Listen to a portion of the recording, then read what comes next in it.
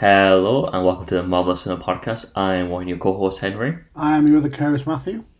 and today we are talking about Fantastic Four and its history of movies that they go up and down, and even when they go up, they're not really going up; they kind of just go in the middle.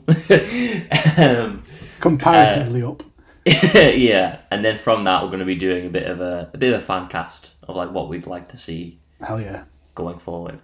But before that, just to mention, we do have an Instagram account at Marvelous Cinema Podcast where we do our daily reviews, and not every other day reviews and weekly podcasts. And we do the same thing over at Twitter, at Cinema Marvelous, where we do every other day reviews. It's weird saying that, like every other day reviews, and weekly podcasts. So yeah. So also, give us a review or like if you can on the podcast medium that you're listening to us on. Nice little constructive feedback. Helps out a lot, we really appreciate it. Yeah. But yeah, do you want to get started with, I guess, your general thoughts on the Fantastic Four? The Fantastic Four they're sort of at the heart of Marvel and Stan Lee Marvel, which is probably just extra painful when you look at the films we've got. Two of them are very 2000s. Maximum 2000s, just whatever 2000s was. The only thing that's more of a time capsule for the 2000s is the first Fast and Furious film. Yeah. And then we have the 2015 one, which makes those two look like Godfather Part 1 and 2. It really does, yeah. But it's not all bad. Not everything's bad. No, I have, I would say, quite a bit of nostalgia for the first two. Therefore, I'm very kind to them, despite their problems. Yeah, I rewatched for this last night and this morning. I rewatched the first of the 2005 one. Mm-hmm. And the more recent 2015 one. Yeah. I didn't get around to Silver Surfer, so I'm going mostly off memory for that. Mm-hmm. But, have I got notes? You were saying before that you got 6 pages of notes? 6 pages for Fant Four Stick alone. What are your general thoughts? I totally agree that it's particularly annoying that these movies aren't particularly good so far, considering they are the first big, like, Marvel, Stan Lee kind of, let's make superheroes actual human beings that have, like, relatable problems sort of thing. And, it's the birthing point of everything we know Marvel to be. So it's annoying that we've gotten technically 4 movies, but really only 3 movies. Oh, yeah. Yeah. There's a 1990s one that's very low budget and didn't even get released, but you can find it on YouTube, I think. It's really funny. Yeah, it's really funny as well. But the movies that we have seen that are big budget, blockbuster sort of deals are, I would say, the best they ever get to me is kind of just passably pretty alright. And then, even then, it's kind of just, I forget, like, how many just... I think the worst part to me is the fact that they keep on repeating the same thing in each movie. Mm-hmm. Like, it's always the origin story, and it's always Doctor Doom, and it's always Johnny Storm was a bit of a dick, but he's going to learn not to be a dick. And it's just, do anything else. But yeah, I think I want to go to your opinion on Fan Four Stick specifically. You want to go to Fan Four Stick first? Yeah, because I'm so excited to hear about these 6 pages. Oh, right. Okay. So, actually, as well, I'd like to point out that these notes I have, this is just for maybe the second half. Right. Because, basically, maybe even a year ago now, Fan Four Stick came onto Netflix. Mm-hmm. And I hadn't seen it at the time. And I thought, let's give it a go. I got to Victor Von Doom's introduction, and that made me close the app and leave it alone. So these notes are from that point onward. Building on that, a lot of these notes are. It does about sort of at the middle and towards the end. It does just become a rant. It becomes me swearing and about mainly about Doom. Oh yeah, okay. But yeah, so the first thing I've written is ugly looking. Yeah, it kind of is. It's just not particularly pleasant. And one of the very few positives I've written down is that does help it in some of the scenes. In that when they first come back from, I don't even know what we're calling it in this film. I think it's meant to be the negative zone or something. Yeah, like that. yeah. So they come back. Yeah. And there's a bit where they think Ben's stuck under a load of rocks. Mm-hmm.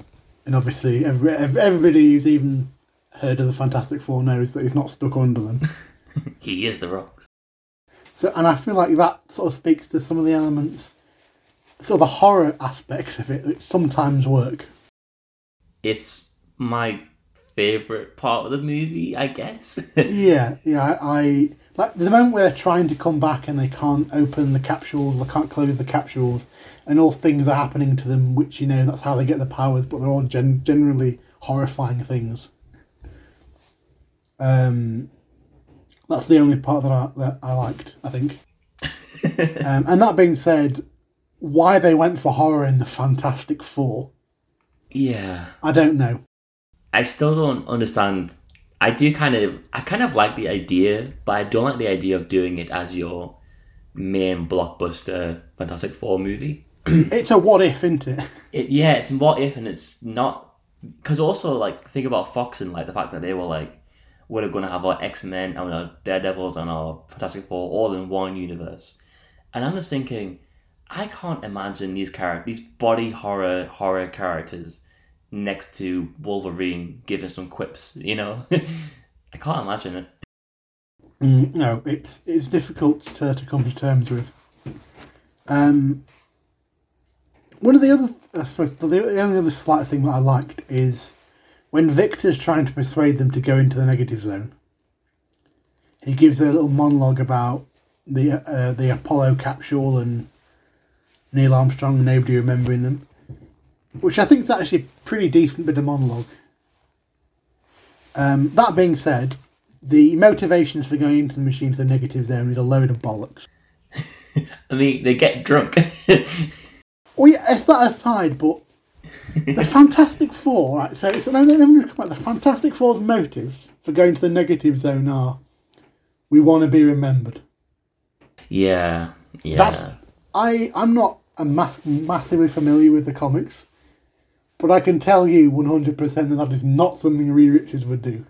Yeah, Reed Richards is very much... I mean, the thing about the Fantastic Four in general and what's so weird about the movies is they keep on doing the origin story when the origin doesn't really change them that much, because they were always explorers and like adventurers. It just so happens that they get powers at some point and then it goes up like they have a bigger scale of adventures, but they were always adventurers seeking out scientific discoveries. That shouldn't change. And obviously we'll get to the Fantastic Four going forward after we've covered the films. But one of the things that I kind of think going in is we don't need to see the origin. It's like Spider-Man when he comes into the MCU. Mm-hmm. We don't need to see the origin because everybody in the dog knows that he was bit by a spider. Just like have just really shortly mention it as like a background exposition thing, maybe. That being said, I obviously we will get to it. I wouldn't be against them showing the origin, mainly because it's not as simple as getting bit by a spider, if you know what I mean. Like, there are several ways it could happen, and I feel like, given generally publicly I don't think anybody really knows the specifics of how they got the powers. Like, they know Spider-Man got bit by a spider, or that Bruce Wayne's parents were shot in an alleyway. Yeah, it's less... all that's really known is that they're off doing something, and then something happens on the expedition or something. Like, in the original ones, it's a solar flare. In this one, it's ooze? it's a bit green ooze. Yeah. Like the Ninja Turtles. Yeah. But yeah. It's less iconic. Like, you don't see a family in an alleyway and you think, oh, it's Batman. You don't have that sort of iconography associated with the origin of these characters. But I guess I will trust Marvel if they do origin like with it, because I just trust them in general. But also, I don't see the problem at all with doing like a slideshow in the background of like they went into space and then a solar flare hit them and now they have powers and that was it. Yeah, I'd be fine with that.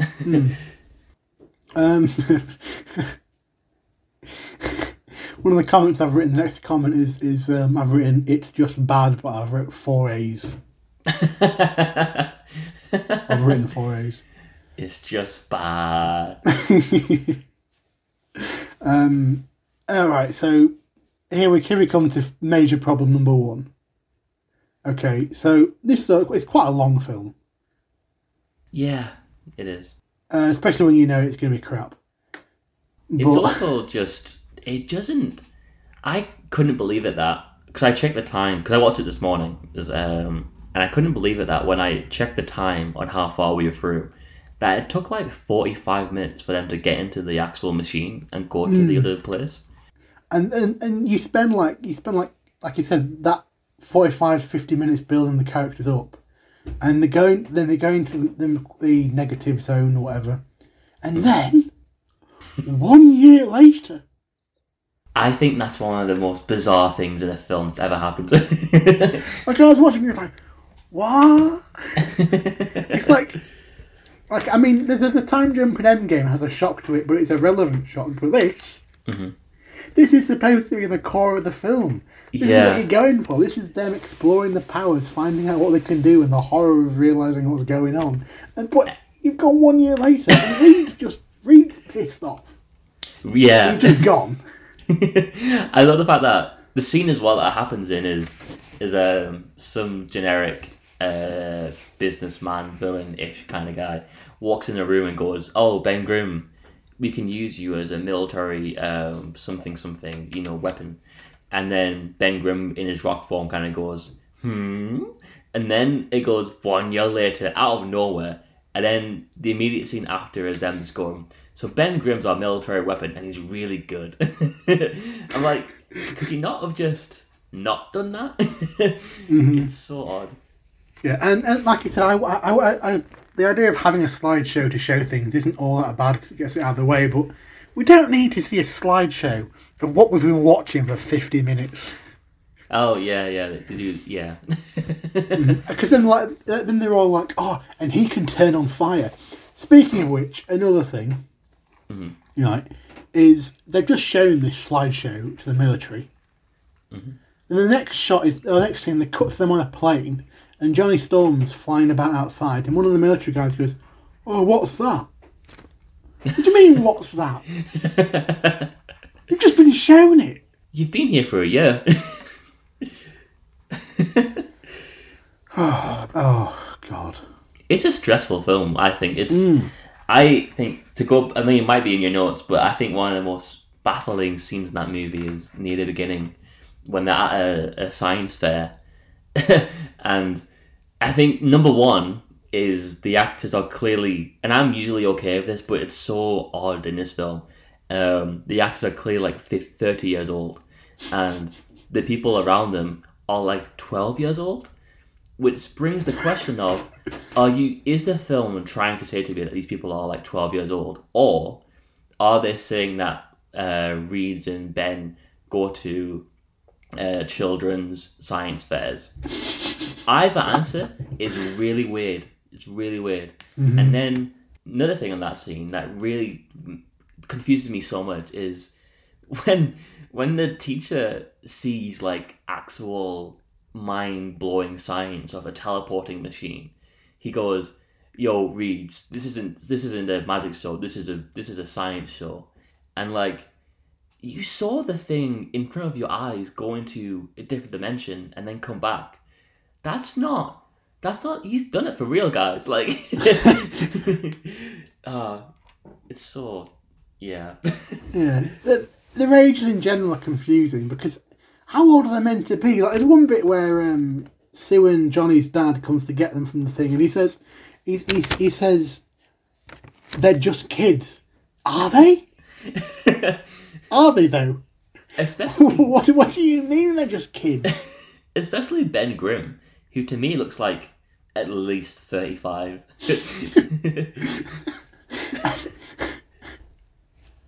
Oh dear, and I don't even. We've only got through 2 pages of the 6. One of the main things at this point that's coming through to me is I'm hating the fact that they're weaponized. Yeah. Like, I know, I get it. We've been here. We've done this. Yeah. The X-Men films have done it. There's no need to do this. This is meant to be a family drama. Yeah, I think it was the general feeling of the time was like, oh, the Dark Knight trilogy was realistic. So, like, Josh Trank probably went, oh, what if we turn the Fantastic Four realistic? And, like, no, I don't want that just yet. Has he even seen Reed Richards before? Dude can stretch his arms for several miles. He can turn to There's no way you can make that realistic. No, and even then, I think there is probably a way of doing it that does work, but in the film is so bland and so restrained that you can't help but just want something like anything else to happen. It's infuriating that it's just so, I don't know, just not, I don't know, it's just like not at all Fantastic Four, even remotely. Yeah, it's genuinely bizarre how they're just all over the place. And the suits. Yeah, the suits. It's going from... This is sort of something about the original 2 films. I actually really like the original suits. Me too. They're pretty good. They look nice. Yeah. They're just not this films. That's all I can say. They're not just this generic black. I really hate Johnny Storm's, like, he's wearing like metal wires around his outfit as well. Mm-hmm. It's really weird. Oh god. Mm-hmm. Yeah. Oh god. I know that this was sort of picked up on the time. I think it was something to do with the reshoots. Sue Storm's wig is one of the worst I've ever seen. I love it when there's such a telltale sign of a reshoot that you can watch it and go, oh, this is reshot. I wonder why. And then in your mind, remake the film how it probably was meant to go. Like, it's the same thing with Justice League and the mustache thing. Like, every scene with like a weird Henry Cavill face, you kind of go, oh, so I guess, but why did they do it? What was wrong with the other film at this point? Yeah, and now I'm no wig expert. I'd like to get that out in the open, but the fact that, right, so there's clearly like a parting in her hair in the middle. Yeah. Right. The parting isn't even marked. It looks like someone's drawn it with a pen. There's no actual parting. It's just hair, and then someone's drawn a line as if they're trying to make definition. Why am I getting mad about this? This is what I hate about this. It's actually made me question this wig. Something that I would never pick up on before. Because the wig is it's so wrong. Because, like, compared to her actual hair, instead of going like I guess they call it like dirty blonde, this one's like an actual like platinum, full on, it burns your eyes out blonde. And you're kind of like, why? Who didn't check this? Yeah, it's just bizarre. I can't believe this is what this film's done to me. It's ruined your weekend. And then so Ben goes to get Reed. Mm-hmm. Right, and we have some wonderful CGI on Reed's manipulated face. Yeah. And so Ben confronts, with a load of soldiers, confronts Reed in the forest, and you're thinking, yeah, we're going to get some action. Mm-hmm. Nope, cut to Reed in a box. Yep. Just in a box. Why is he in a box? Who knows? Yeah. He's in a box. I think there's a good point you make there from this, that the action in this film is really lacking. Mm-hmm. And yeah, it's almost like the film was constantly kind of saying, maybe we'll do a bit of Fantastic Four whimsical action, but we won't, don't worry, we won't. To the point where I cannot believe that the end fight at the end of the movie is so terrible. It's just nothing. It's so much nothing, and it has that. Yeah, you have that generic. Oh, we're all pinned to the ground. What are you going to do? Yeah, he just gets up. And it has like even more. I love this. One of my favorite movie tropes of all time is a team coming together and the power of friendship and love beating a villain. It's one of my. I love it every time. I love it, no matter what film. Mm-hmm. However, in this film, when they all say to each other, like, I think Reed goes, "Look, it's only us four together can we defeat this guy." And this is when my mind started going to the other direction of, have Sue Storm and Ben Grimm even talk to each other in this film? I don't think they do. No, they don't. They never interact. They don't. I think at one point he looks at her, and that's it. They don't. Yeah. Speaking of that scene you're talking about, though, I just remember Ben says something like, he's stronger than each of us, and I immediately put my head in my hands because I knew what line was coming next. Yeah, but we're stronger together. Again, I quite like that moment where everybody comes together, like in Avengers. It's like, yeah, we've got to do this now. We've got to come together. We're not messing about.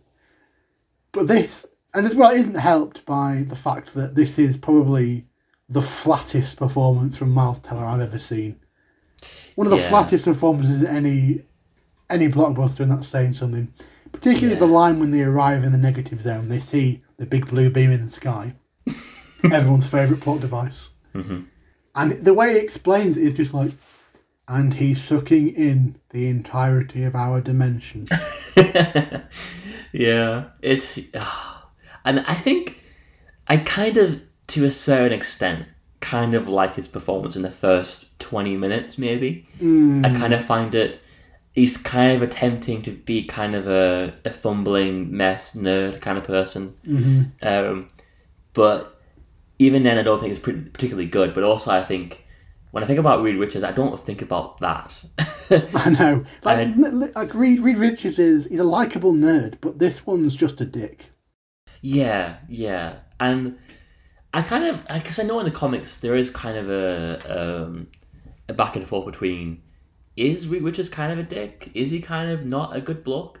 But in this one, it's less kind of, is his scientific mind too destructive or whatever? It's more just general, just being a dick in social situations. Like, it's just... and it's kind of... I remember watching it and thinking, like, is this dude, like, in the same world as everyone else? Because... Mm-hmm. And I think especially when you go back to the younger actor... And kid actors have always got a tough job to do when they've got a bad script, because kid actors, they do what they're told, right? Mm-hmm. But that kid actor that's playing Reed Richards in the beginning of the film, he's like a robot. When he says his like opening lines about how he's going to make a teleporting machine and how he's going to make a flying car, and he's saying it like it looks like he's reading the lines off, just like slightly off screen. And like he's doing a Marlon Brando. Yeah, doing a Marlon Brando, yeah. This is the way he says it, but the way he says it, he says it in an entire like monotone, same voice, like the entire way through. Like, I'm going to build this, and I'm going to build this, and I'm going to kill you and your parents. It sounds like that. It's a lot of things in this movie. Mm-hmm. Yeah, it was around the point where they get back. Everyone's back together again. Mm-hmm. Well, I've written down in my notes. I've just written, "Where's Victor gone?" It's like at that moment I just thought, Victor Von Doom's in this. Yeah, and he's just not here.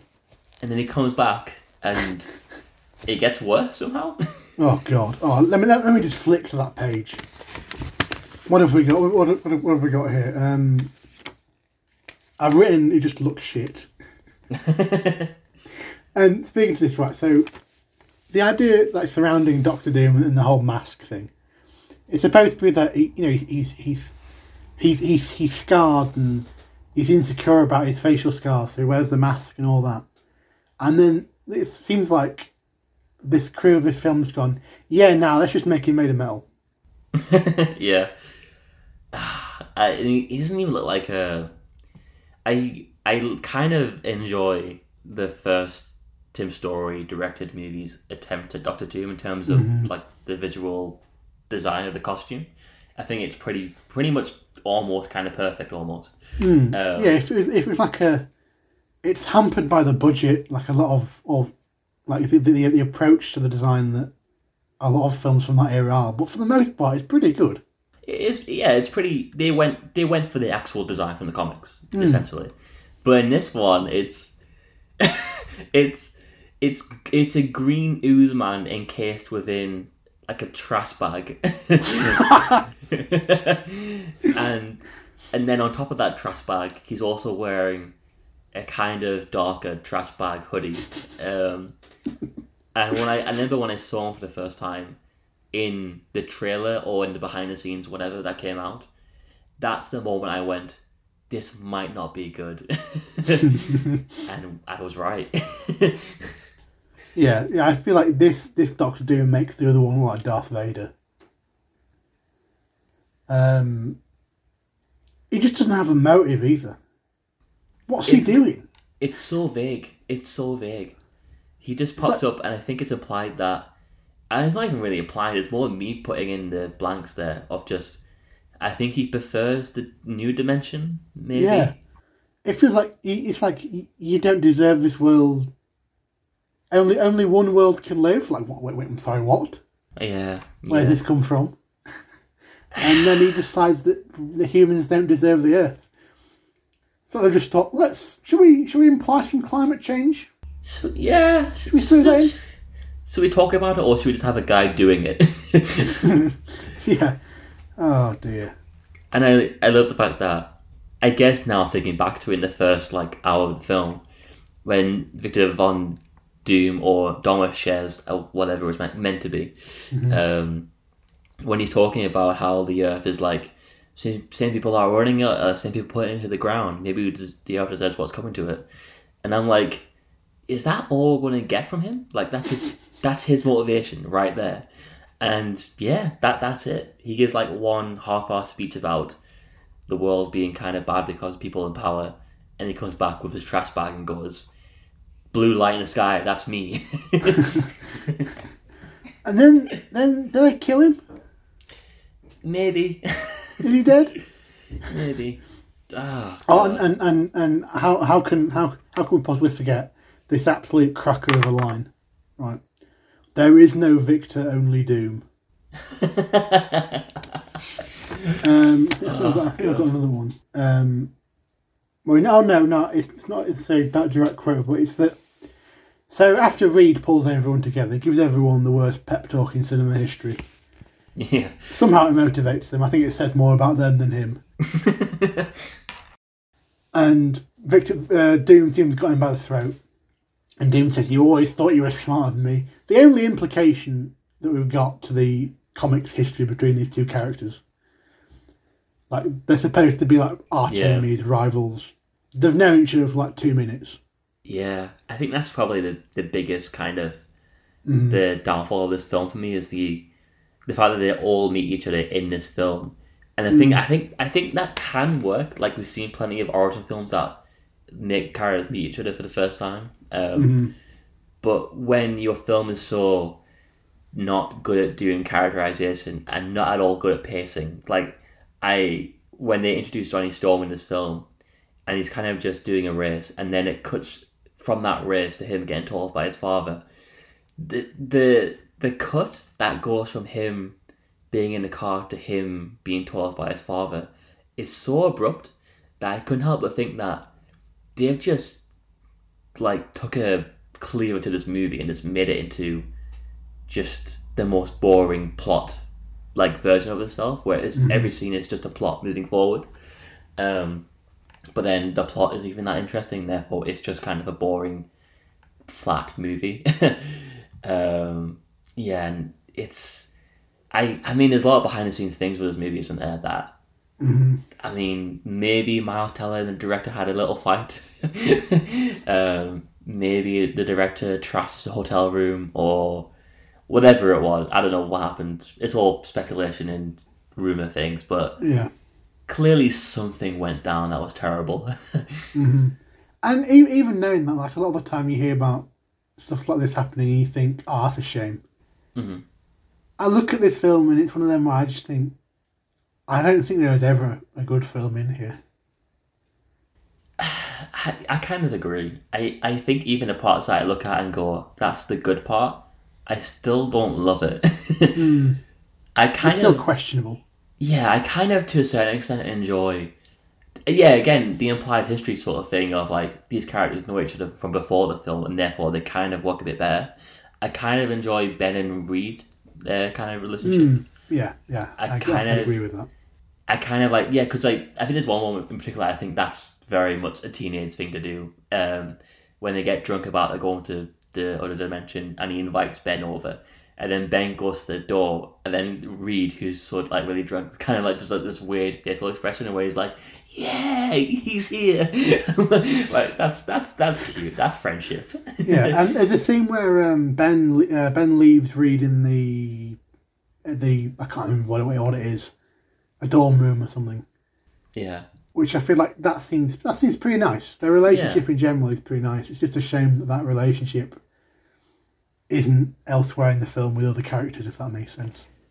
Yeah, because I think it's one of the biggest examples of a movie which with each act it gets worse. Because I remember when I first saw this film like a year ago maybe, and I was like, oh, this isn't terrible. It's odd and kind of weird, but it's not terrible. And then the 1 year later happens, and I'm like, oh. And then the blue light in the sky happens, and the third act climax happens, and I go, oh. And yeah, it gets worse and worse. Yeah, the final battle is just generally... I mean, even the way they defeat him, like... So, Doom grabs Reed by the throat, and he says about, oh, you always thought you were smarter than me. And Reed's response is, I am smarter than you. And then he shouts something like, go... Or do it to one of the others. And Doom just lets him go. Yeah. He just releases him and turns around and walks into a beam of light. Well, Victor Von Doom is famous for being like a cat with a light, you know? He's kind of pretty light and he goes, oh, pretty light. It's not like he's meant to be one of the smartest men on Earth and the dictator of an Eastern European country. Nah, that's comic book stuff. That's silly stuff. we can't be having any of that in this film because it's super serious. Yeah, it's too serious, if anything. And then once everything's been saved, we have the great triumphant moment where the four of them return to Earth, and they stand around, literally patting each other back and smiling as they look out over the massive fuck off crater they've created. Yeah, it's like. If at the end of Guardians of the Galaxy, the Guardians looked over the entire destroyed Xandar city and then went, damn, we're good. And then leading on to the last conversation of the film. Oh yeah, I forgot what is. The worst thing was, I knew it was the final scene. The worst thing is that during it, I literally wanted to turn it off. Despite being so close to the end, I genuinely wanted to just press the cross in the top corner of the screen. Yeah, and it was like when he says the line, "Say that again." I was like, "This is a meme." I swear to God, this is some sort of meme I'm watching because you almost make the joke of every film coming out that. I mean, what was it? The Suicide Squad thing. Mm-hmm. What are we, some sort of Suicide Squad? That sort of thing. In my mind, saying that in a movie now is kind of saying the title of your movie in like some sort of like wink nudge way is it's just like a meme now that I couldn't believe that the film ended like that. Oh god. I know, and also I hated that scene where, I mean, as many scenes I hate, but also when they all go to that office room to have like a bit of a talk with the board about they don't want to be like military subject anymore. Mm-hmm. Because I just thought to myself, God, we're going to another boardroom to talk about the politics of what they're doing, and then we're just going to leave the room probably and then go to a different room. And I'm like, this is the Fantastic Four. Like, they're always in space. They're always doing some wacky, crazy things, and we're in an office room doing a boardroom talk. God. It's painful. It is, yeah. It's a painful film. The last thing, which is an amusing thing, I thought was funny. So they have the screens up when they send like a different crew into the negative zone, and Reed and others are watching on screens, and it comes up, and before it was like glowing green, and it's now sort of glowing orange, and Reed says, "Oh, it looks different," and then someone says, "How?" and then he says, "I don't know." What do you mean you don't know? It's orange. Look, he's colourblind, alright? Also, speaking of which, apparently Reed just doesn't need glasses anymore at one point in the film. Oh yeah, he does, yeah. Also, I find it funny that I think after the 1 year time jump, when we go out to Reed Richards and he's in his little hut doing his little research, whatever, they clearly told him like grow out a beard, but they're because like he's meant to be like, oh, he's on a run and he's being unkept and unshaven, and there's this really great close up of him, and he has like maybe like 4 strands of hair. It's like somebody decides, oi, get a Sharpie. We'll draw him on. Yeah. God, that's a broken film. That's everything I'll have on it. I want to go away. Do you want to move on to the Tim story, the Silver Surfer and the Fantastic Four 2005 movie? I never thought I'd say this, but yes, please. Yeah. So these movies, I kind of think that they get the baseline pretty okay. I think that they are family dramas that every once in a while do some kind of wacky thing. It's good that they've got the fact that this is supposed to be about like a family aspect. Yeah, I feel like for the most part, especially compared to the remake, for the most part there is some pretty solid relationship dynamics. Mm-hmm. Yeah, and I think there's some alright casting. I think Michael Chiklis as the Thing is like perfect. Yeah, I think one of the main things come away from this is that Michael Chiklis and the Thing are definitely the heart of this film. Yeah, definitely. He is. I think at the time of release, Stan Lee was like, "This is my favorite performance in a Marvel movie," and I disagree, but also at the same time, I'm not against that idea because he is pretty good. I also like Chris Evans as Johnny Storm. I think out of these two films, the best thing about them is them two being kind of like brothers that are mean to each other.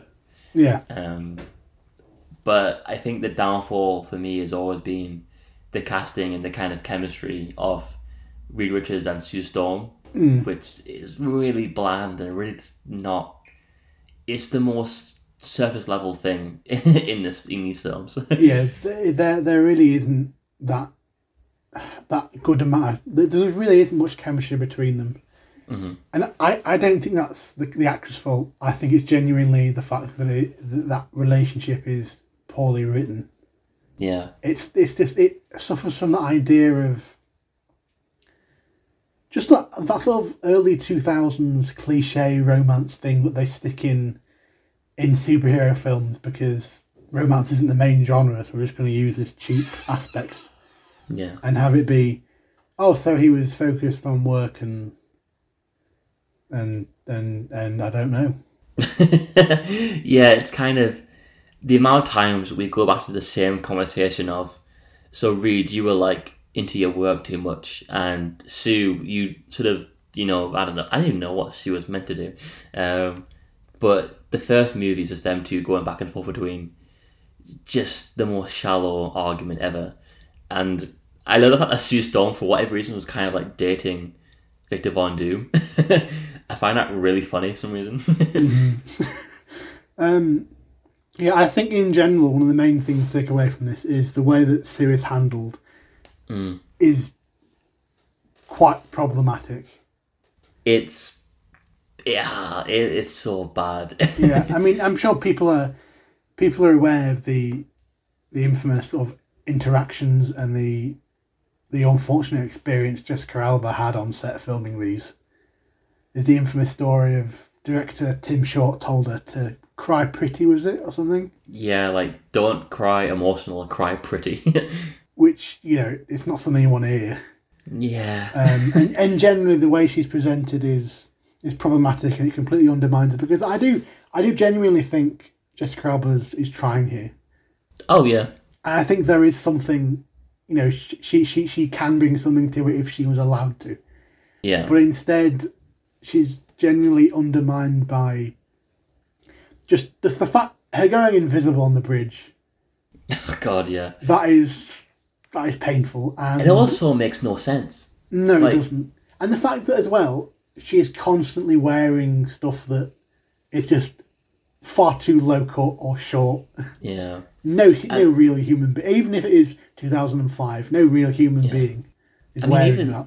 I know. Even like the first time we ever in live action, big budget, see the Fantastic Four costumes, it's her with like a low angle shot, and her like cleavage kind of accentuated by the outfit, and every male character has like a moment of like, she's attractive. And it's, oh God. And it just baffles. It's things like this which are painfully baffling. Like, they genuinely hurt my head when you have these sort of jumpsuits with a zip, and literally everybody's got a zip to the top.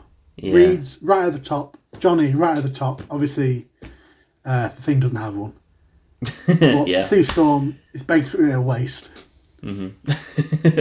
And it just pisses me off a bit. It does, yeah. It kind of, and also her arc in both these films is merely just either my boyfriend isn't man enough, or my wedding isn't going well. Like, that's her big conflict for 2 movies worth. Yeah, generally just the arcs, they are just generally quite offensive. Kinda, yeah. And I think again, to credit Jessica Alba, I think even with her writing, I still even now get the sense that she was actually passionate about it and wanted there to be better writing for her, because she deserved more. Her performance is very rarely lazy. No, it's not. Just undermined. And one of the things that I sort of look back on these 4 films is that with the better writing, better direction, just general better production values, I think these 4 could have really worked. Yeah, I think they are great casting for the most part. Like, a good part of me, when it comes to the MCU, just sort of is thinking, give them another go. Bring them in. Obviously, I don't think they will, and I don't think that's the best way. But part of me just wants them to at least have another shot, and particularly Jessica Alba. Like, I do want her to have a shot at genuinely being able to do this without being undermined by some man behind the camera who's obsessed with, for some reason, giving her a tight jumpsuit with a zip halfway down. Yeah, and going from that to, I think, for some reason, always the most controversial parts of these movies. How do you feel about this version of Victor Von Doom? Yeah, I think generally it's just bland. He's just Norman Osborn, but less kind of captivating. Just not quite as mad. Yeah. Not quite as extreme. I think obviously it gets it much better than the other one, but still not perfect. Which again it's really sad, because this is Marvel's greatest villain. Yeah. And this is Marvel's Darth Vader. I mean, this is their Joker. We all talk about how Thanos has become the big bad for the MCU. It's still always Doom. Always is, yeah. Like if they do it right for the MCU, while Thanos might be the franchise-defining villain at the moment, the franchise-defining villain should be Doom. Yeah. And it's just a bit sad that we haven't quite got that yet. It's annoying that transferred. Yeah, I think the most annoying part to me has always been that, from my understanding of the comics and the backstory, is that he's quite a competent human being who is like, he has pretty good motivations and kind of sympathetic motivations, and beyond that, when he does get the chance to actually be ruling the country or the planet in some cases, he's not the worst at it. He's like, he's pretty good. Like, he's competent as a human being, and he does have some good elements to him. But looking at this movie, and especially the other movie, he's just evil, and he's just angry that he got fired from the board. Like, even in the remake, it's just as generic as the fact that he feels like a henchman. Yeah. And I think the second movie is even worse about it, because he's just there for no real reason. It kind of annoys me, and I think, to steal a really funny joke that I always laugh at from James, our anime reviewer on this podcast, when he watched this movie like quite a while ago on TV, he thought it was hilarious that that the army said to our heroes, they say, say hello to our new friend and military personnel, Victor Von Doom. He will definitely not betray us. He is a cool guy. Look at him, he's got a leather jacket. He's a cool guy. Absolute top bloke. Like, the last movie, he was in the middle of New York, destroying cars and killing people and all sorts. Like, we know this there was cameras, everyone was around. And yet the military, the people with all the information, all the hardware, are like, you know who we definitely need? Victor Von Doom. Do you? Oh my god. Moving on to touching on some of the strengths of these films. Talking specifically about The Thing. I think he's the one that comes out best from these films. Yeah. Generally. I think watching the first one, there's a scene where Ben Grimm's fiancée ditches him, which, questionable. Yeah. Also, anybody who's watched The Walking Dead, his fiancée is a character from that. Oh. Laurie Holden. I've never even written the Walking Dead character's name because I didn't know what the name was in this. Yeah, so the bit where he struggles to pick up the ring, I find that actually quite sad. Yeah, there's a lot of quite sad things in this movie with him. Mm-hmm. I also genuinely really like the fact that his arc ends with him like fully choosing to be the Thing. He full on commits to it. Yeah, it's more classic superhero arc, isn't it? Yeah. And I really love as well his relationship with the woman in the bar, the blind woman. I think that's quite sweet and quite, for the most part, pretty well done. But the movie, I don't know, it just doesn't have time for that relationship in the movie. It kind of just comes out of nowhere. It kind of feels odd in that we spend so much time with Ben, but yet this sort of relationship is just, let's just leave it.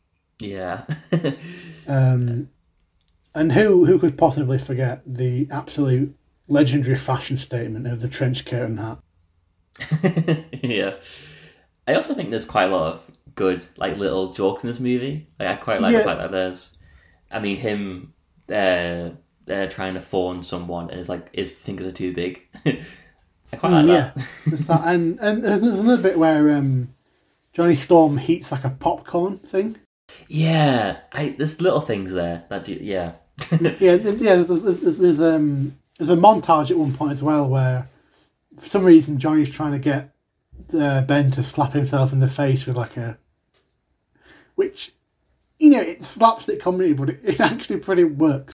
It does. I honestly think that in this entire movie, my favourite sequence is that montage because it, like I was saying before, the other Josh Trank movie, we never got the sense that they were ever actually friends. No, we didn't. It's just kind of like they met each other, they did an experiment, and then they had to be together because of this horrible accident, but nothing really beyond that. So in this movie, I think I just really love the fact that they have to quarantine together. They have to be together, innit? Yeah, like I think cause I think they were like probably struggling a bit in the writers' room about how do we get his characters to always be around each other, and how do we get them to just constantly just be getting each other's nerves as a family, because as a family you got to be around each other all the time in the same house. So how do we do that with these people when they're not really that much related in some senses, because they've just met in the opening act really. And the fact that they just went, well, quarantine, I guess, and then just do a fun montage about it. I think that's probably the best part of this movie. And then it goes into just generic superhero stuff from then on. It does. And so I'll build on what we said about the comedy. There is actually the odd, pretty decent one-liner. The one that, I don't know why, but I quite liked it, is Doom says it's time to end this. And then Ben just storms, like literally just punches through a wall and says, no, it's clobbering time. Which, clobbering times fit into the other Fantastic Four and it just feels forced. Whereas this, I just really like the way they did that. Yeah. Like, they've fully embraced the absurdity of that line. Yeah. I was like, it's a little toy, I think, as well. Sorry? Is it like it's almost like a little toy of the Thing, and it says the line. Yeah. And also I like the fact that in these movies they make them celebrities. Like, I adore the fact that, like, in the Marvel universe, the Fantastic Four are like the Kardashians. Like, everyone knows the family and everyone has their opinions on the family. Yeah. Yeah, it's a really nice detail to it, and it just adds something different to it. Another pretty good line to do with Doom is that. I've written down a hint and a nod to it, but I can't remember what the actual line was. It's something like Doom says to Sue Storm, "Now I'm a god," and then Sue responds, "But your problem is that you always thought you were." Which kind of that speaks to the fact that this film does understand Doom a lot more than the remake did. Yeah, definitely. Another thing, similar to the thing about the orange landscape in the previous one, is that Sue comes into Doom and Reed and find that Doom's frozen Reed. Sue goes over to him and he's literally all frosty, and she says to him, "What has he done to you?" Take a guess. Yeah. But yeah, generally, I still have a fond nostalgia for them. Like, I watched them a lot as a kid. Same. That nostalgia's still there. I loved the first one, especially when I was a kid. Like, I loved it. I even played the terrible video game. Oh god, I remember the video game. In fact, I think I played the video game to the sequel. Really? Oh, I think I'm thinking the same thing as well. Is it like the one where you're controlling them all and you're fighting the Skrulls? Yes, that's the one. Yeah. But yeah, I think I kind of hate being mean to these movies because I think they're just simultaneously off their time and at the same time just they kind of get it right enough. Not particularly well, not groundbreaking, not really strong, just kind of, at least we've got two movies that understood the premise. Yeah, and I think I also kind of like the fact that there's a lot of practical elements in this film. I like the idea that the Thing suit is actually a real suit that he wore. Yeah, I like that as fact as well. I mean, sometimes it does look a bit dodgy, but sometimes I'd rather have dodgy practical than dodgy CGI. Yeah, definitely. I think the only dodgy part is the fact that when he creases his neck, you can see how it's like rubber and not rocks. It's really weird. Yeah. In general, I think Mr. Fantastic is just a nightmare. Like his powers. Oh yeah. For anybody making a Fantastic Four film, those powers are a nightmare because in this one and in the remake, him stretching looks horrendous. it's never looked good. I don't know. Yeah. And I think I kind of also like the fact that they do this have this back and forth thing where Victor Von Doom's it's like science 101, and he says what happens to rubber when you're super cool it, and then I think we reaches at the end and goes some physics 101, what happens when you do this to this, and like, oh, that's pretty cute that they have like a back and forth about science. It's a pretty decent bit of banter between your hero and your villain. Yeah, and it's also nice to have like, it's kind of refreshing going from the Josh Trank version to this version where there's like a bit of action and it's kind of alright. Mm-hmm. But as well, there's a bit of colour. Yeah, it has a bit of vibrance. Like I said, I really like the suits. Aside from the fact that it's used rather negatively for Sue Storm. Yeah. The general look of the suits is pretty great. They did this comic book on screen. Like, that's how they did it. Sorry? It's just the comic book, just like on screen essentially, in terms of the actual suits. It baffles me that nobody else has done that with their films. Yeah. How do you feel about the next film, The Silver Surfer? I think it's a similar level, really. Yeah. I don't think it's a massive drop off in quality from the first one. Mm-hmm. I think a lot is retained. Yeah. I just don't remember it as well. Obviously I'm saying that after having seen the first one yesterday, but before that, I still remembered the first one more. Mm-hmm. I remember there's a pretty good chase between the Silver Surfer and Johnny Storm in the second one, I think. Yeah, as what I mentioned, that's the highlight of that movie. I think in general I do prefer it, to the first one. I think because it gets to the point earlier on and there's not as much like wacky hijinks and there's some weird kind of elements of the first one that are not as much in the second one. Like there's a lot of things that hold it back where it's just things happen by some wacky coincidence. Yeah. Like generally the bridge thing is a pretty decent set piece if it wasn't caused by Ben clumsily being the thing. Yeah. I kind of... How do you feel about the Silver Surfer, the actual character, the Silver Surfer? I think it's done okay. Yeah. It's not disastrous.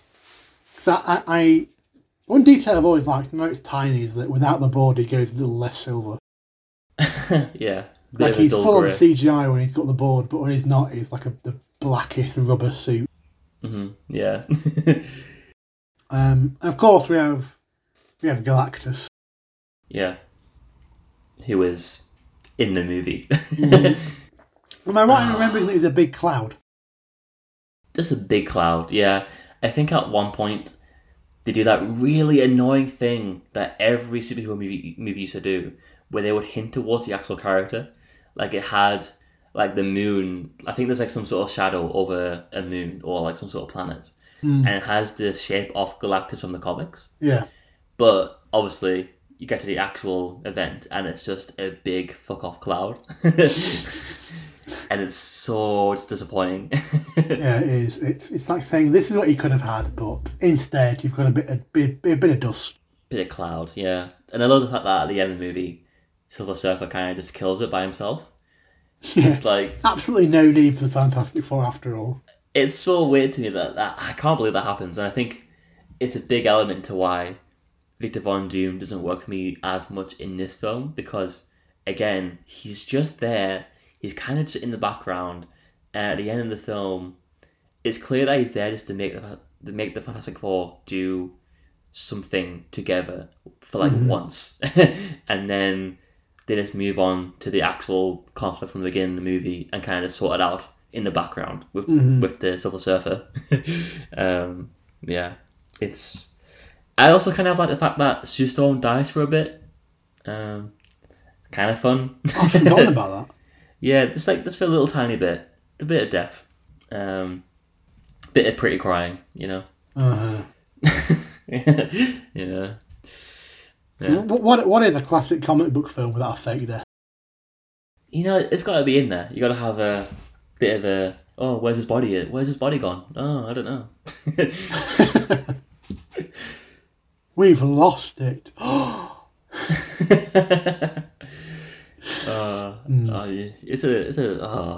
favorite example of that is and this is a movie that I do like, but Batman v Superman at the end where the little soil comes up, and I'm like, yeah, he's coming back. Yeah, like we all knew it. Yeah. Do you Generally, want to how would you? I know I feel like this is really easy. We've done rankings in the past, but this is going to be really easy. How would you rank these films? Yeah. So me, second one, The Silver Surfer is number one. Easily my favourite, I guess. After that, it goes Fantastic Four 2005. You got Doctor Doom at least doing some things in his actual costume, and then dead last, really under the ground, 6 feet below. You got Fantastic 2015, whatever that movie is meant to be. Yeah. What's your ranking? I'd have to agree. I think. I mean. I'd have to say that I'd probably put the 2005 one first, mainly because I don't really remember the second one that well. I didn't have time to watch it. And then, obviously, Fantastic dead last because it is pure shite. It really is. Yeah. But do you want to move on to our fancast? We can do it. Have you said everything that you want to about those films? Yeah, I'm kind of happy with moving on from those films altogether. Good. The future. Yeah. Do you want to start off by saying how would you generally like them to be tackled? I think for me, the main point that I said before is like just skip the origin. You don't need it. It's we get it. It's fine. The characters made him actual like a nuclear family. Have the obsessive father, the compassionate mother, the rebel Johnny, and like the Ben Grimm kind of sad little. He could be great, but he's a bit sad about it. And I think just have it not be really petty conflicts. I really hate the fact that the old 2005 version has like just they don't like each other because he was mean in the past for a hot minute. You know, it was just weird. Also, Doctor Doom, make him like a sequel villain. Don't do him don't do him again from the get go. Like I think I'd agree with you in that I'm happy for him to be in it, and to have that sort of in a way like you have in the Raimi trilogy you have Kurt Connors, just there, maybe a bit more than Kurt Connors in these films, but have him be there, establish the relationship. I think that's key. Yeah, have him be like the Harry Osborn of the franchise, where he's been building up for like 3 movies.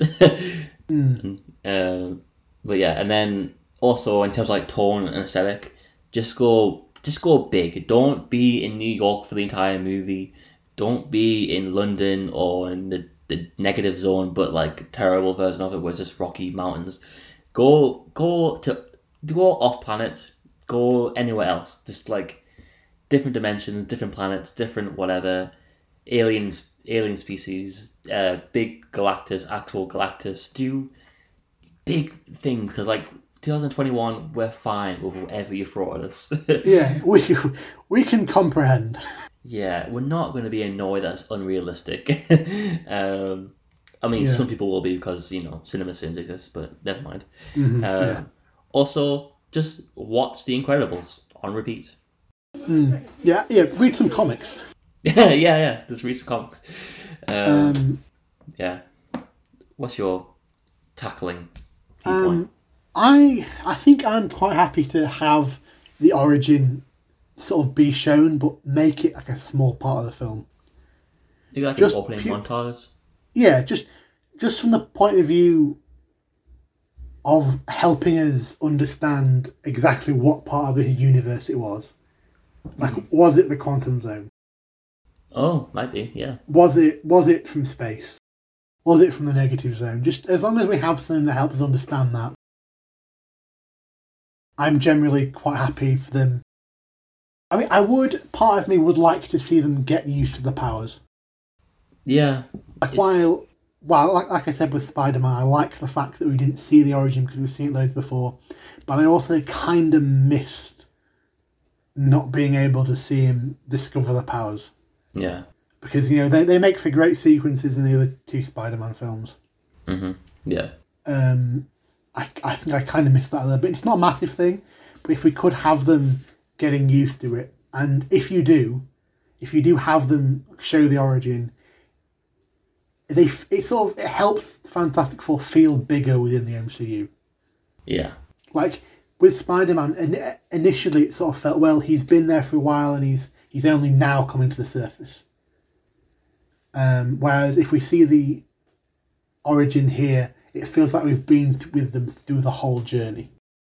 Yeah, that's true. But it's not like a massive make or break thing for me. Mm-hmm. One of the things that is kind of make or break for me is that I want them to be slightly older than what we've had before. Yeah, that's true. Under 30 is a no for me. I'd preferably the youngest I'd be happy with is 35. Mm-hmm. Mainly because I just didn't like that in Fantastic. They felt like college roommates and not like a family. Like I understand sort of that they have history and that they were younger, like stuff they did when they were younger. It needs to be a part of it, but at the end of the day, we already have so many genius level characters who are quite young. And we have Peter Parker, we have Shuri, we have and we also, with the new batch, we have the young Avengers that's supposedly coming through. We have Riri Williams. We have Wanda's two kids, who will probably tie into it later. Yeah. We have Miss Marvel. Mm-hmm. We have something to satisfy that younger bracket. Yeah. Making the Fantastic Four be 25. It feels like we're overloading that. And ultimately, I do understand the general target audience of these films are younger. Mm-hmm. But I would rather... I mean, like, 40 is not old. Let's remember that, people. Yeah, it's not really that far. I'm pretty sure RDJ was about 40 when he first Iron Man. Yeah, and he's like 55 when he got killed in Endgame. Yeah, and Pepper, she'd be about 50, maybe like 40, so. maybe. Yeah. So yeah, I'd like to see, and you'll see that in my castings, maybe. Right. But yeah, and another part is just above all else, get the family dynamic right. Yeah, please. Because like, if you don't have that base element, you've got nothing to make your like wacky space hijinks actually unique. Yeah, them as a family is what makes them unique. Mm-hmm. Yeah. The Fantastic Four, and I kind of have faith because this is what they've done in the MCU to date, is that they shouldn't be Mr. Fantastic, Invisible Woman, Human Torch, the Thing. They should be Reed Richards, Sue Storm, Johnny Storm, and Ben Grimm.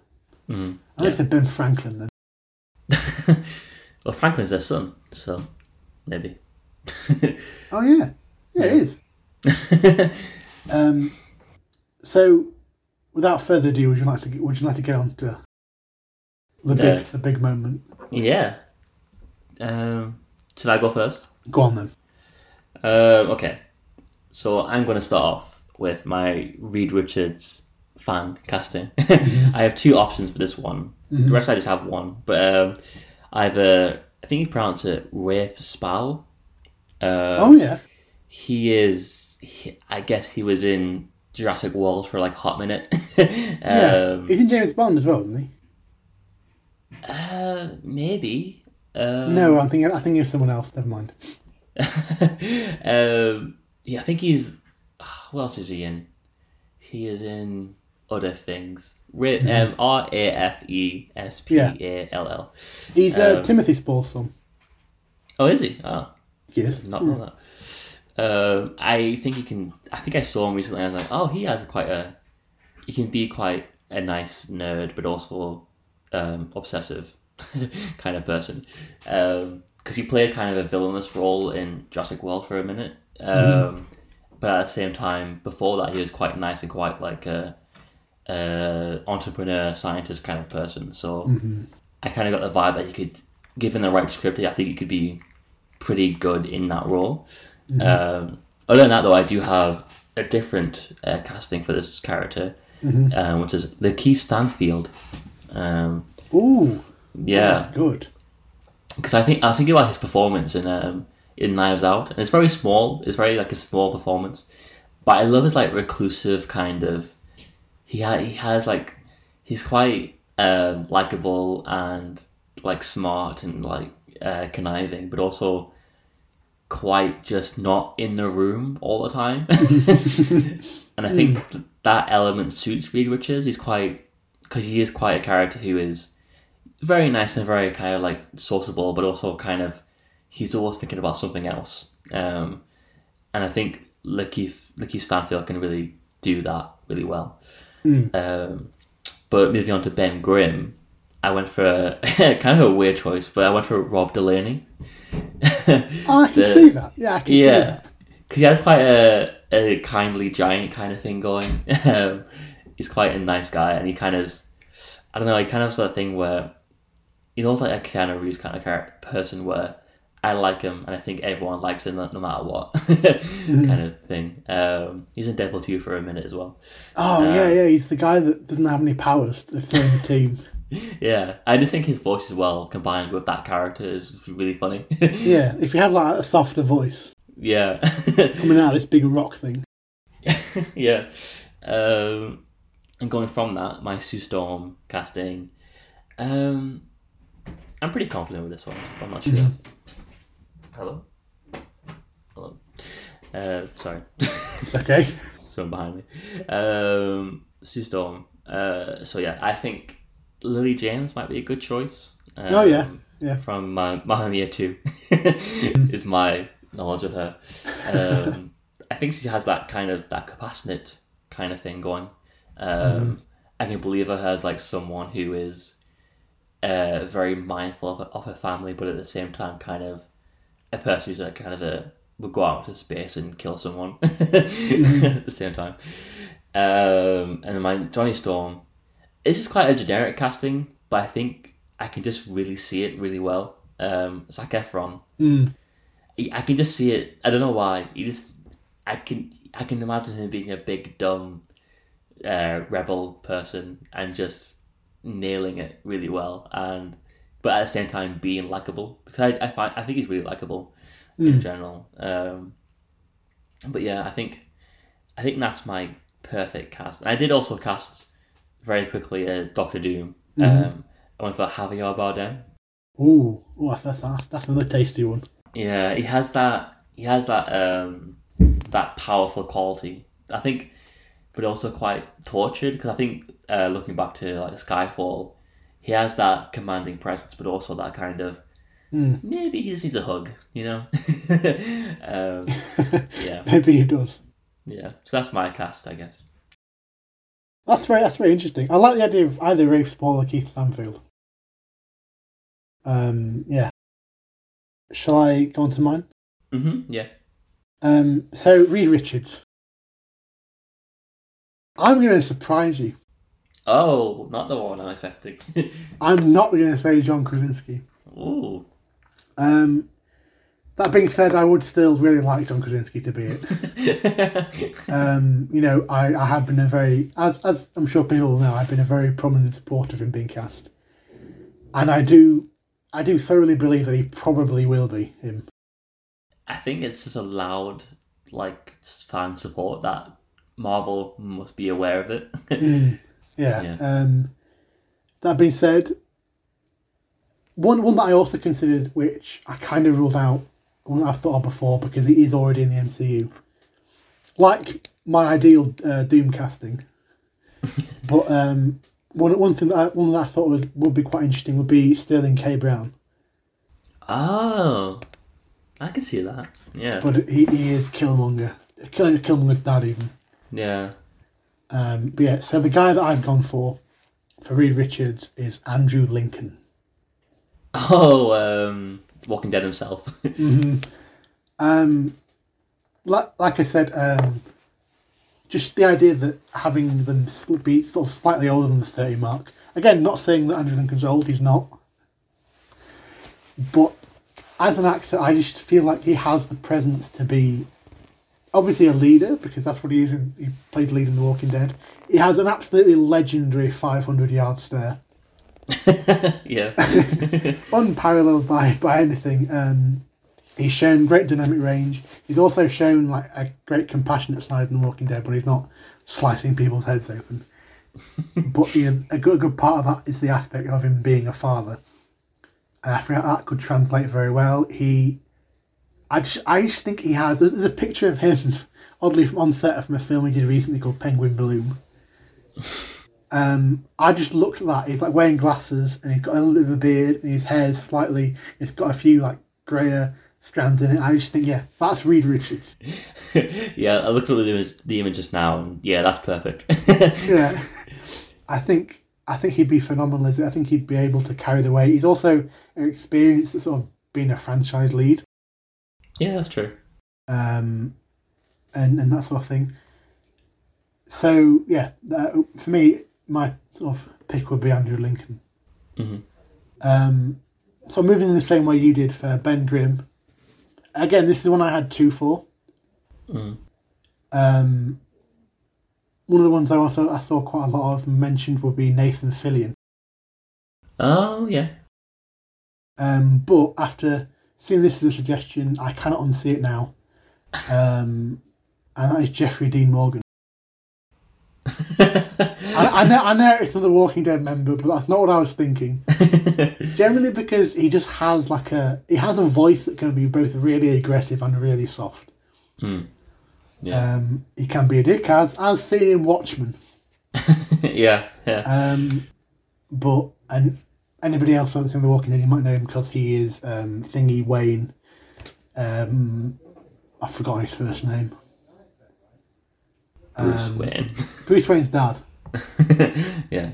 Thomas Wayne. Thomas Wayne, that's it. He's Thomas Wayne in the flashback in Batman v Superman. Mm. And I just think he's a good actor that can have like a larger than life character. Mm-hmm. And handle it so well while also having a really vulnerable side, which is something that I think is key to Ben Grimm. Yeah. Because ultimately he's trapped in this massive rock form, so you have to have that. Mm-hmm. Johnny Storm. Mm-hmm. This was an absolute nightmare for me. I just couldn't pick one. It was quite hard for me as well, because I just went for the generic one that everyone kind of agrees on. Yeah, I feel like Zac Efron's a difficult one to argue with. A few names that I had thrown about was Joe Keery. Joe Keery. Stranger Things is Steve. Oh, yeah, okay. Yeah. Robert Sheehan. Okay. Robert. Umbrella Academy. Oh, yeah, okay. But he's probably bottom. Another one that I had, which I kind of like, is Andrew Garfield. I don't think I've ever seen him in a cocky role. I don't really think I've seen him do that. I know. I'd like to see him try. I think because again he has that sort of likeable side to him. Because I think a key part of the Fantastic Four and Johnny Storm for the MCU will be having a relationship with Spider-Man. Not a relationship as in a romantic relationship, but as in having like a friendship dynamic with Spider-Man. Yeah. And I feel like all those actors could achieve that. But it's one that I wasn't sure on. My Sue Storm was not Emily Blunt. Again, like I said with John Krasinski, it'd be one that I would really quite like to have Emily Blunt, and I think it will probably be Emily Blunt. Yeah. However, informed by my recent TV viewing, my choice for Sue Storm is Anna Torv. The main character. Yeah, the main character from Fringe. Yeah. And surprisingly, like I checked, I've seen a bit of background research before I did this, and like at the start of December, I think it was Vegas, released betting odds. And when I was checking, I was very surprised to see that Anna Torv is actually quite high up on the list. She's about 5th. which kind of surprised me. I'll read the odds as well at the end, just to see, just so that you have an idea of what other people might be saying. And as well, the odds are, a load of them are pretty random. Michael Cera as Batman. Yeah. But yeah, I would genuinely love to see her in more roles. I feel like she's criminally underrated as an actress.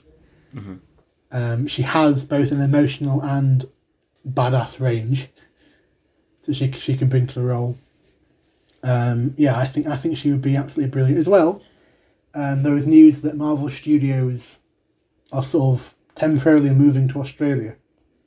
Oh, are they? Okay. For some of because Thor's film and then there are other things, and Anna Torv's Australian, so confirmed. Just hanging around. But she might not even live in Australia. Put her in front of the camera. For Doctor Doom, one I mentioned before is Rufus Sewell. Rufus Sewell. You probably know his face. Oh yeah, I do know his face. Yeah. I think he'd be great. He is from The Holiday with Jack Black and. Is he? Yeah, for a minute. Yeah. However, ultimately, I think one of the ones I've settled on is it's a name that on paper looks easy, but I've seen it pronounced so many ways. I'm going to go with Cillian Murphy. Oh right, yeah, okay. Mr. Peaky Blinders. Yeah, Scarecrow. Scarecrow. And every Nolan film. Yeah, all of them. I can see that, yeah. I think he has sort of that presence. And as well, one of the key things for me with sort of a character like this is the voice. Like with any character who's under a mask, the voice has to be spot on. And I feel like both of them could carry that off. Yeah, he has that kind of. I can imagine him I can imagine him next to Andrew Lincoln and him being kind of like a snivelly little kind of scientist nerd who kind of just gets jealous of him. Yeah, I did also for because this will be too good of a casting to pass up on. Keanu for the Silver Surfer. Yeah. He's just the kind of man that I feel like should belong on a surfboard in space. I also feel like Marvel Studios must really, really want Keanu Reeves in the MCU. He just has to be there. Because, why wouldn't you want him in there? It's not a cultural movement if he doesn't have Keanu in it. Yeah. Yeah, that's my list.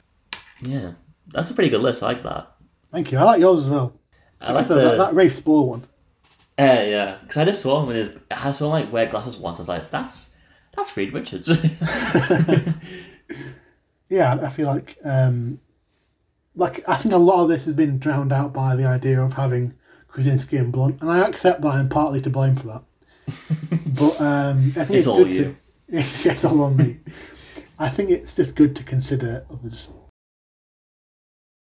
There's a wide range of people that could do a family comedy road trip movie in space. Yep, and it's what we want to see. Make it in space. Please do it, Marvel. Please. We're sending this recording to Marvel.